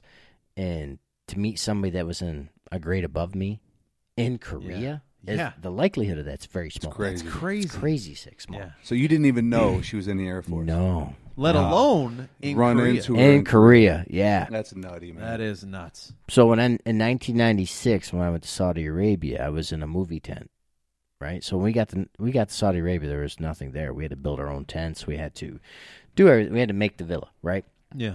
Sucked. It was like, ugh. But sitting down, we were in a movie tent. We were listening to some stuff. Actually, we were watching the Yankees and the Atlanta Braves. Okay. It was like 4 o'clock in the morning. We were watching them play. Perfect. And I heard Chipper Jones. I heard a guy behind me say something. I was like, my eyes kind of wide. And I was like, You recognize the voice. oh, yeah. It's like, I looked back and I was like, is that Tech Sergeant Williams back there? He's like, yeah. It was my TI. Oh. It was my TI from basic training. No You're kidding. No, he was Oh, behind me. I was like, dude, because, every person in the military knows, man. If you know your TI. You whatever. You've heard that voice. Yeah, you've heard it so many times. It's like your mother's voice. The guy- I won't it's- miss that. I was like, oh my god, because I'm your mother now, boy. Yeah. You ain't got no mama now, boy. I'm your mom. I'm your mama. Yeah. No, but it's recruiting was probably, it opened my eyes to people. How many people need not just the kids, the parents. Okay, you need to elaborate on that one. What do you mean by that? There's a lot of parents out there that can't support their kids in the way they want to. You know what I'm saying? So they can't give them the military? They can't give them the future that they want their kids to have, and that's no knock to them at all. Right. None at all. But they just. But they did their that's how job it as a worked parent. out, But they can't just get them any further, and they bring them to us, and we're their gatekeepers to make them better. And there's so many, and moms and dads that come in that are just. If you work in a recruiting station, or if you ever go down to one and you're talking to them and you ask the recruiter, how many moms and dads do you speak to in a day? Hundreds. Not just when you first recruit them. Are they calling you? You calling them? Oh, they're both? calling us all day. Hey, my son, my kid needs direction. My kid. I really need him to come in and talk to you. I'm like, okay. No. I really need him to come in and talk to you. Okay. Oh, really? And it's. Is it troubled kids? Is it kids that are in No, it's every kid. It's from one extreme to the other. Really? Yeah, it is trouble kids sometimes. Sometimes it's trouble. Sometimes it's just I don't have the money to send them. Yeah, I mean it's I didn't personally put in this young lady, but my recruiter called me one day. He's like, "Boss, I need you to come up." And I'm like, "All right, cool." So I went up there and I sat down with him, and he goes, "I just need you to sit down with this young lady with me and hear her story because I had to approve her." To go to my commander, to go to his commander, to go to the Air Force commander, to join the Air Force. And I can't say what happened, with her personal information, but no, it was enough to where you're like, what? That ain't even possible. Yeah. So put this scenario. You're living homeless, yet you have parents. So you're living homeless. You do something wrong, but it was for a good reason. Okay. Theoretically, right? Right. Because somebody was trying to do something bad to you, so you did something to them to prevent something bad from happening. Right. Yep. And now you have that law violation, and you're still living homeless in your own car, and all you have to your name is your driver's license and a little bit of money. And she came to you. She came to my recruiter. Yeah. Right. Well, she came to you guys. Right. Yeah. And she's like, I need it. I need help. I need it. Yeah. Wow. Right? I need help. It's a smart Smart girl. To survive. Yeah. Right? Not this. We're not talking about joining for dreams and this is survival. This is survival. This is I have nothing left in life, and I'm scared. Right? Right. Now, we're dads, right? Yeah. And I'm sure even as a man, you can understand the fact that when a young lady she's in her early teens, she's not even 20 yet, and she's crying in front of you. Smells like BO because she hasn't had a shower, and she's not totally feminized, right? You know what I'm saying? Because she doesn't have all the luxuries of being able to do everything as a normal young lady. She lives in a car, and my recruiter said, "Boss, we got to get her in the Air Force." And I'm like, "Man, I don't know if this is going to happen." I said, that's a pretty hefty violation she has. So my commander at that time called me texted me through Facebook maybe a month ago and asked about her. Really? Yeah, no lie. No and she's doing great in the Air Force right now. By the way, we got her. She's in the Air Force. Good for you guys. But that waiver nice. action, it's called a waiver, right? You have to get a waiver for medical law violations, whatever it may be. But I had to put, so every time that I say Sergeant Hitchcock says that this person is worth a waiver, I put all my stripes and my career on the line for that person. Really? Really? So it's a big deal. That's a big deal to put your neck out for that person. Right. Yeah. To put your stripes out? Yeah. I'm putting my entire career on the line for every applicant I put in the Air Force. And the recruiter is. Because we've sat down, the recruiter does his interview, and he has to do the basis of, right? Yeah. Do I think this person is worth putting in the Air Force? Right. Or not? Because you have to think, right? There are some points at which you have to make the decision. Like earlier we were talking about, right. Can you make, on a clean green person, no. But if somebody's a waiver, they do. You have to make the decision of whether or not you're going to put your reputation on the line for that person. Right. So you do your interview. And then the recruiter brings that interview he does with that applicant and brings it to me. And then I sit down with that person and I have a sit-down, one-on-one, heart-to-heart interview about life, about everything they've done, about what they want to be, where they want to go, what they've done, why do they think the Air Force should let them join. Yeah. And I will tell you, with this young lady, she had nothing. Yeah. She had a high school diploma and a passing ASVAB. She had nothing else but a desire to be better. And she's still in the military. Right. So when I went to my commander at that time, and it's a face-to-face meeting with your commander. I mean, it's from enlisted E7 to an O. Yeah, tell me about this applicant. So, I don't know, when you get to the end of your career, you know what I'm saying? You look, it's kind of like when a president gets to the end of his career and he gets to pardon those 5 people, right? Or whatever his number is. That's a good point, yeah. It's like you get to give chances, the second chance. Why doesn't everybody deserve a second chance? Yeah. You know what I'm saying? Do, yeah. I think we all do. I'm a firm believer in that. And so when I brought this young lady to my commander, and we sat there and we talked. I mean, we talked as enlisted, and then we talked as men, and then we talked as fathers. And I think the father conversation is where we met. Yeah. Yeah. That got you over the hump. I think it is. Because when I looked at the young lady, and I looked at my commander, and I said, look, she's somebody's daughter in a hard spot. Yeah. She needs a lifeline. Yeah. Who are we to deny this lifeline? And I looked at him and I said, hey, I'm willing to put everything on the line on this one. Really? Yeah. Okay. That's how strong I was for her. And it worked. You knew you had a gut. You just have that feeling. Yeah. There's some feelings where I'm like, look, 50-50. I'm like, hey, sir, you know what? I'm not going to give you the all go on this one, but you fought for this one? Yeah. If we need to make goal, this is the guy. You know what I'm saying? Because there is a goal. There you go, Sean. You always had a chance. Yeah. Hey, there's a lot of those. I'm telling you what, if you want to join the Air Force, do it at the 15th of the month. Just Quotas so you know. are coming. Quotas are coming. Yeah. If you haven't made goal by the 15th, you're scrapping for something. But no, I mean that's really a cool story. Yeah, honestly, I mean, though. That's I've got amazing. about, I could count in one hand how many of those I have. Now let me ask you a question. Let me jump back. Did you ever get a chance to go back and talk to the guy with the cowboy hat after you were enlisted for a while? Did you ever? Sergeant Whitaker. You never got to see him. I wish he hears this today. Yeah. Well, we got a surprise for you. He's walking through. Just kidding. I know, right? Whoa, he's here. This is the Maury Povich. This is the Maury Coming Povich show.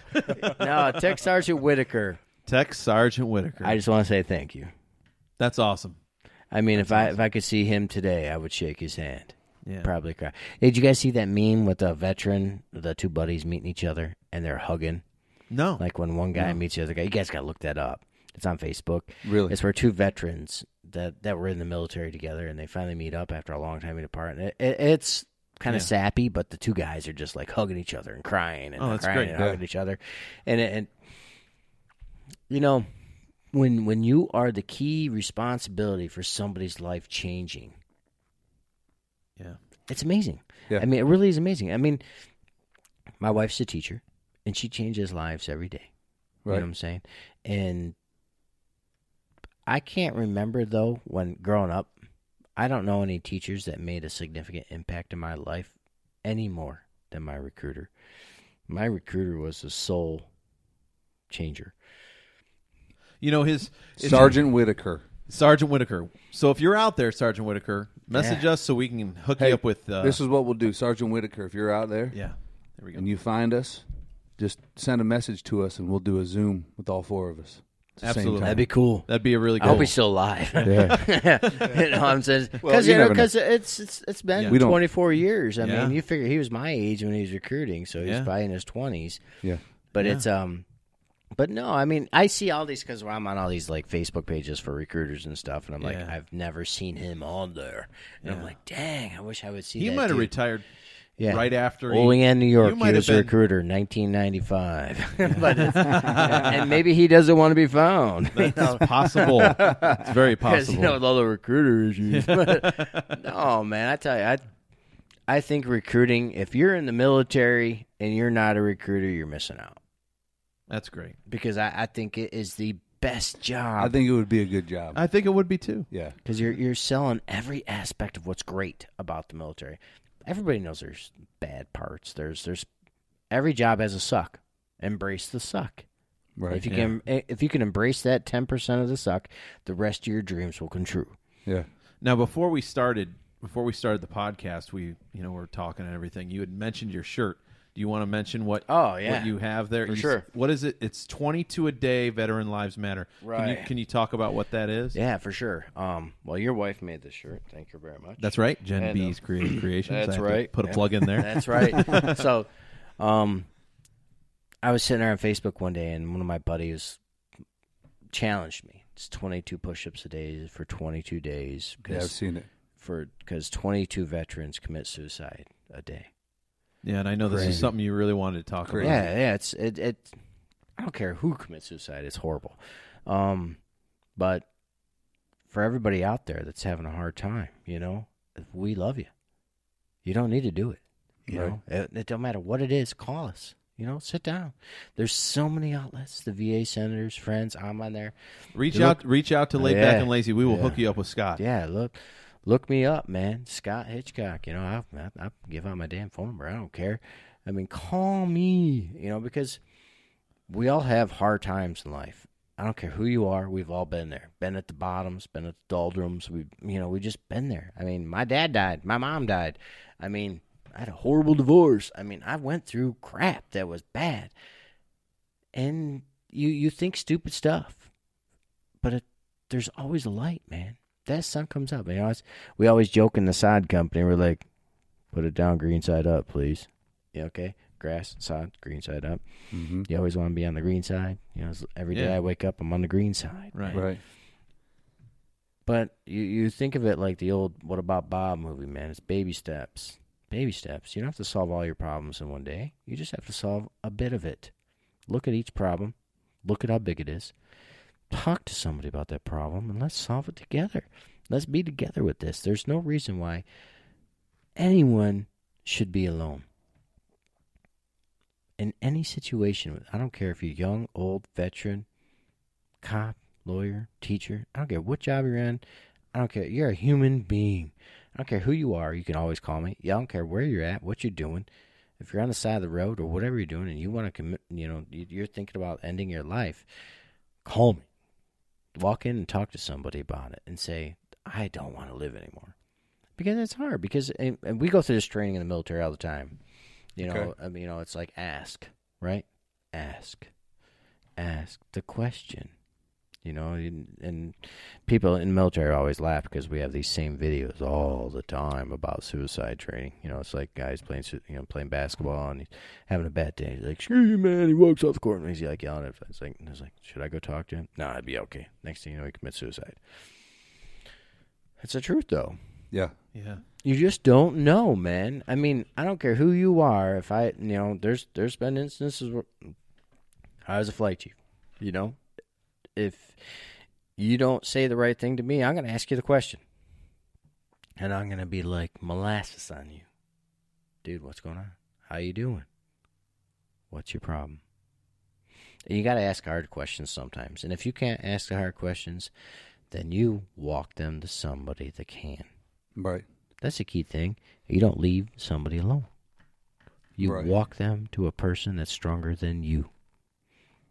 It's a huge issue. It is. It's a huge issue in every part of the world. It's not just the military. But being veterans and being part of that group, there's a lot of people that have been through a lot more than me. I've had conversations with my veteran buddies, and the way that people kind of reapply themselves or put themselves back into just normal culture, normal everyday stuff is all over the board. Right? There's people that, like one of my buddies, he was in Afghanistan, fought a couple tours, came back perfectly fine. Right. And I asked him about it. Said, what's the difference? Because I had a conversation when we played at the Thirsty Cowboy. Do you remember talking to that bouncer? I do. He was a veteran and he was struggling. Really? Yeah. Telling us some heavy stuff, and I kept talking to him. I was like, man, are you okay now? Right there, he was talking to you about that. Boom, boom, just let it all out. Looking for a lifeline. Right. And a lot of times that's what it is. And that's when we need to be the most sincere, is when which we were. Yeah. I was like, man, you like it didn't go in one ear and out the other. Right. I was like, man, are you all right? Mm-hmm. You don't hear that every day. No, and that's the thing. And when I was living on a base, you'd always hear of the young people taking their lives. You know what I'm saying? You're 18 to 25-year-olds. We weren't sure of who they were. And 9 times out of 10, when you look back at their meetings with people and what they said to people, the signs were there. Were there? Yeah. Like they were really stressed out for a certain amount of time. Then all of a sudden, they were at peace. I'm doing great, boss. How are you? No, nothing's bothering me. When a week prior, they were like... They went numb. They went numb because they already had made the decision. Yeah. When they make the decision to commit suicide, they become satisfied. They're like, look, it's all over now. I don't have to worry about this anymore. Right. Life's good. I'm done. Mm-hmm. Don't worry about me. And so that's that. If you ever see that, whether it's with your kids or with anybody, you got to make sure that you understand that that's a warning sign. Is when somebody goes from being really stressed to don't care about nothing, everything's fine.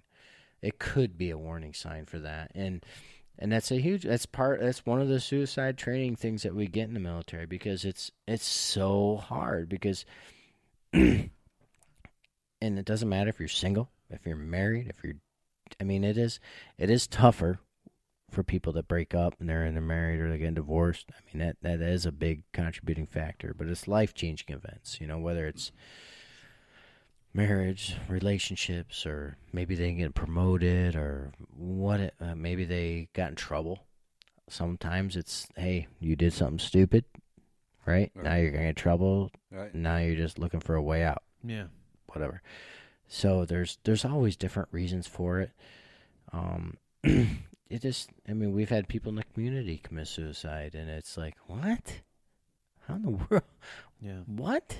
You know, I mean, I don't know. You just have to be really aware of it. I mean, you can't prevent it all, right? We can't.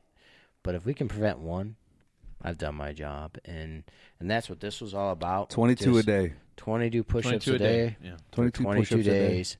I did tribute to is that a nonprofit organization or anything like that? It was sponsored by the veterans through the 22 military. a day. Yeah, if you look it up on Facebook, you can find it.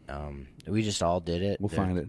I was just like, I would just nominate somebody that was a veteran, and they would do it for 22 days. My son Connor and I did it a couple times together, and I would just do it upstairs in my bedroom and videotape it every day. Yep. I did it on and Facebook. post it. Yeah, Yeah. I have a lot of buddies that have done it. Yeah. And you know what though? I'm gonna do 122 a day. Yes, I'm gonna do 222. Where's the gym? But but to get off of that, you know, it's a serious note, and they just need to know that the sun comes up every day, just like that tomorrow.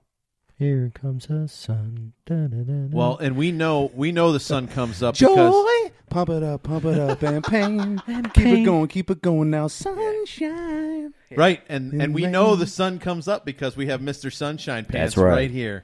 So Let me ask you a quick question. You're a golfer, right? I love golf. yeah. Okay. So what's the best you ever shot? Best score? You Par. in the 80s, 90s? Par? Is that what you said? No, I don't think I ever hit par. I think 38 was the best I did on a 36 one time on a par 9. Yeah. I usually fall apart in the back because you start to have Bud Lights. Or I know how that you have works. to have Yeah. it. No, I you know Like what? there's two things that for me are perfect together: is golf and beer. Mm-hmm. I don't think I've ever played a round of golf without drinking a beer. My son and I, we play, and he's my DD. So the first 9 we play tough. Like we're neck to neck, and we're playing hard, and he's like, "Dad, don't you think you need to get a couple beers on the?" So I'll get him hot dogs. I'll get me like 4 beers, and then he starts to beat me or whatever. But Starts no, pulling it's away in the yeah. back 9. Yeah. Let's go play. Yeah, Let's I'd go love play. to. I know I'd you love to played go with play. him. Yes, What, in the last rain. Year? Yeah, in the rain. I'm a very good rain player, by the way. That was a big drinking night, and you had to wake up at the crack Oh. with him. Well, my wife Remember comes that? up to me and she goes, Hey, 7:35 tea time, right? Let's go. Are you going? Let's go. Yeah, speaking of that, I golf tomorrow with a bunch of my military buddies. good. Yeah, Do you? guys that where are you playing? Rawiga tomorrow. Oh, We're playing nice. Rawiga. Great. That's yeah. a great one. Yeah, a bunch of guys, all recruiters. One's a chief, and a couple other guys I recruited with, and we keep in touch. And we just go golfing once in a while to keep talking about. You hit a fade, draw. I'm more of a I hook. Or straight, yeah. Yeah. No, So you know what? You're It's funny. hoping for a draw, but Yeah. sometimes you hook it, you overcook it. And this is another shameless plug for the Air Force, is I would have never started golfing if it wasn't for the Air Force. No, there you go. Yeah. Another 2005. great reason Yes. to join. 2005, I started headhunting for doctors, and the first thing my boss said, Master Sargent Gale said to me, he said, "Get yourself a pair of golf clubs." I was like, "Why is that?" Because all doctors golf. That's a fact. And then we sat there and we laughed for hours, man. But no, I mean, the best thing about the military is you're part of a family. You're part of a tradition that started when this country decided that tyranny or somebody controlling them was no longer authorized. Mhm. Yeah. Back when the first person said, "Let's sign this Declaration of Independence. We're done with this crap. Let's do this." Right.